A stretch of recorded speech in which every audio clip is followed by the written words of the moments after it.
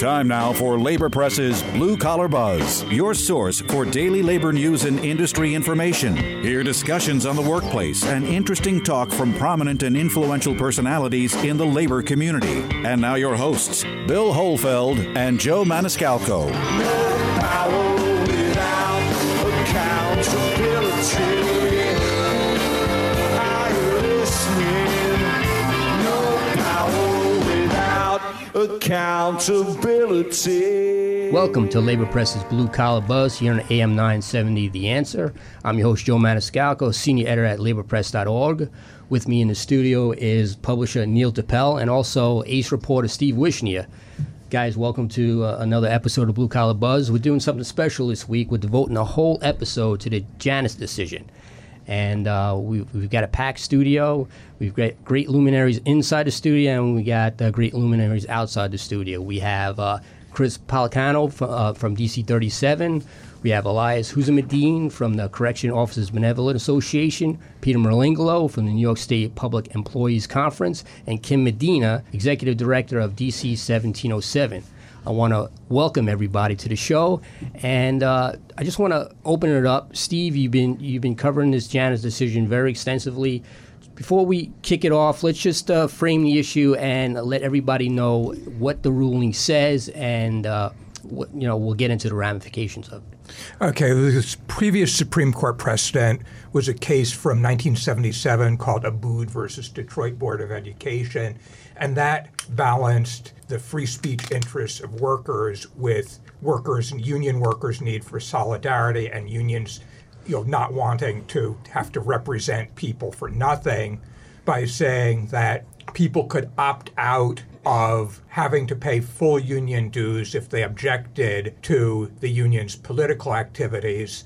If you're in the teachers union and you don't want your dues money going to the Clinton for President campaign or whatever. What this decision is different is a coalition of far-right groups that have been working against labor, pretty intensely for about 8 years, argued that all activity by public unions is political. If you're in the Illinois State Workers Union and you don't want your pension cut, that's political because it's taxpayers' money, and by a 5-4 margin, they won. And the second thing in that decision is that also it said workers have to opt in to paying dues rather than having them deducted automatically, which is one of these little chip away things that a certain amount of people will forget to fill out the paperwork, so that hurts unions. And the third thing, which is more insidious, is that Justice Alito basically invited challenges to other union rights, such as exclusive representation. So thank God the Supreme Court made it possible for workers to actually benefit from everything that unions do without supporting them. I mean, that sounds like freedom to me. Chris, I want to go to you first and get your reaction to the ruling, and you just heard Steve lay it out. What was your immediate reaction to the actual meat of this decision? Well, I mean, the first thing is, it's always amazed me that this thing was going to go down. Amaze is the wrong word. It was always, whatever the word is, that a unanimous decision from 1977 in the Abood case was going to be split along what has become in the Supreme Court partisan lines. That decision stood for 41 years. It's precedent. I mean, what's involved with overturning precedent is normally, that's a huge step to take, and to be overturning what was a unanimous decision. We really have come to the point where this court has become, and the whole session was like this. The whole session was consisted of partisan decisions, and that's not what the courts are supposed to be about. I mean, the corporate elite and the politicians they own, they've always done what they can to silence the voice of workers and to, push back against the collective power of workers. The courts were the equalizers, and the Supreme Court disavowed that role last week, and that's a big, important, and ugly step that was taken. Peter, what's your impression of the majority opinion of the court? Obviously, I would agree. I mean, for more than 40 years, millions of public employees across the great country have been afforded the opportunity to speak with a single voice through their respective unions. It was pretty obvious. I mean, labor's been under attack for many years. And I think when this first raised its ugly head a couple of years ago with the case in California, the Friedrichs versus the California teachers, and everybody knows that that ruling was set to go against us. But the untimely death of one of the justices, Scalia, kind of put everything on hold. But everybody knew that there would be another case. And I think from that day forward, labor was preparing for this possibility, and not even a possibility, but it was inevitable this was going to happen. I mean, people like the Koch brothers, who I believe, in my opinion, probably funded this gentleman, Mr. Janus. They did. Because the ultimate goal is to break the back of union and to take away our voice. I mean, I'm very grateful that we started. I mean, you know, we joined with the other big unions, the New York State Public Employee Conference, in lobbying our legislature, and I'm very grateful to Senator Flanagan, Assemblyman Speaker Hastie, and our governor for actually having the foresight to help labor, to come together. And I think all the unions banding together to come up with our legislation, you know, to protect against the Janus decision, which is going to mean now we have a lot of educating to do to our members. But I think we have something in place, you know, in the state legislature that will allow union presidents and business managers to go to their members and explain to them. I mean, I was just with the governor a couple of days ago, and we were talking about the need to educating the members now on the need to be part of a union. Right. So yeah, we're gonna jump into all that. We're gonna dig into all that too. But I want to go to Elias and Kim, and you know, everybody knew this was going to come down the way that it did. But after the actual ruling was issued, what are your thoughts on it? You know, I was in a meeting on health, a health fund meeting. So the first thing a worker thinks about is a steady paycheck, my health benefits, my pension. And when the decision came down, and as much as we prepared for it, you're never prepared for it. You know what you have to do once it's done. And I went straight back to the council to prepare my staff to have answers to our members. For 1707, it doesn't affect us, but it does afflict us because it hurts our brothers and sisters in the labor movement, and we will support 100%. Because the Janus decision didn't affect non-for-profits or private agencies, which is interesting because the very wealthy put their money into these non-for-profits because it's a tax write-off for them.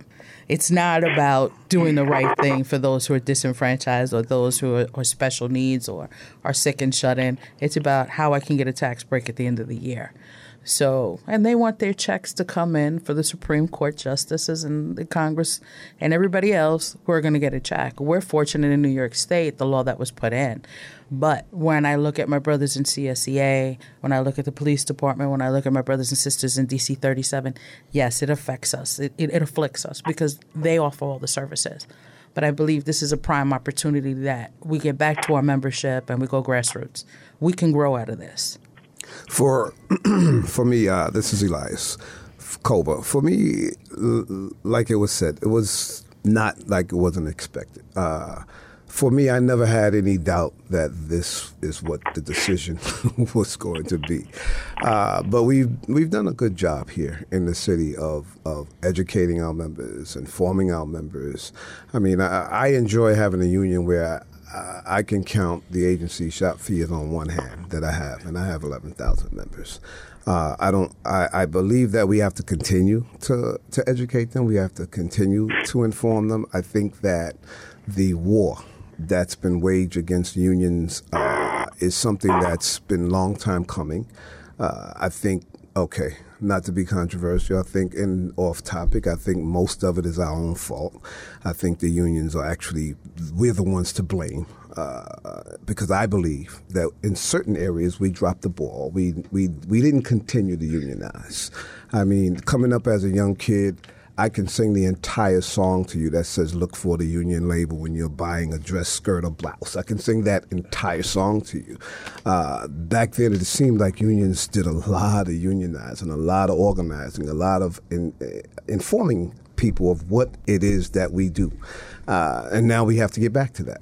What about you, Neil? What struck you most about the legal reasoning behind this? And, like, we knew it was coming, but the justification for it. Yeah, I think there was a false reasoning. I think if people benefit from services, they should pay for services. That's right. And that's simple. And now the unions have to battle that issue. On the other hand, the Koch brothers have an opening. They have an opening because their position now is that people paid unions all those years, and they should get that money back. So it's very, very tricky now. I think that this is just the open door. We're going to open up a process that's really going to continue on both sides. This would be a sort of interesting philosophical issue, but the Supreme Court, before the New Deal, was guided by a decision called Lochner in 1905 that said that restrictions on how many hours people could work, I think it was a New York state law that limited bakers to working 60 hours a week, violated the constitutional prohibition on impairing contracts. So they struck down wage and hour laws, they struck down minimum wage laws, child labor, ban on yellow dog contracts. And in the 1930s, the court changed to say the balance of power between unions and workers and employers is so unbalanced that freedom of contract doesn't really apply. I don't know if that applies here. It would be an interesting thing to look into, but I suspect they're more just looking at the facts of the case and trying to figure out which argument is going to make the case against labor. All right, we've come to the end of our first segment, but we're just getting started. Everybody come back after these messages for more talk about the Janus decision here on Blue Collar Buzz on AM 970, The Answer. You're listening to Labor Press on AM 970, The Answer.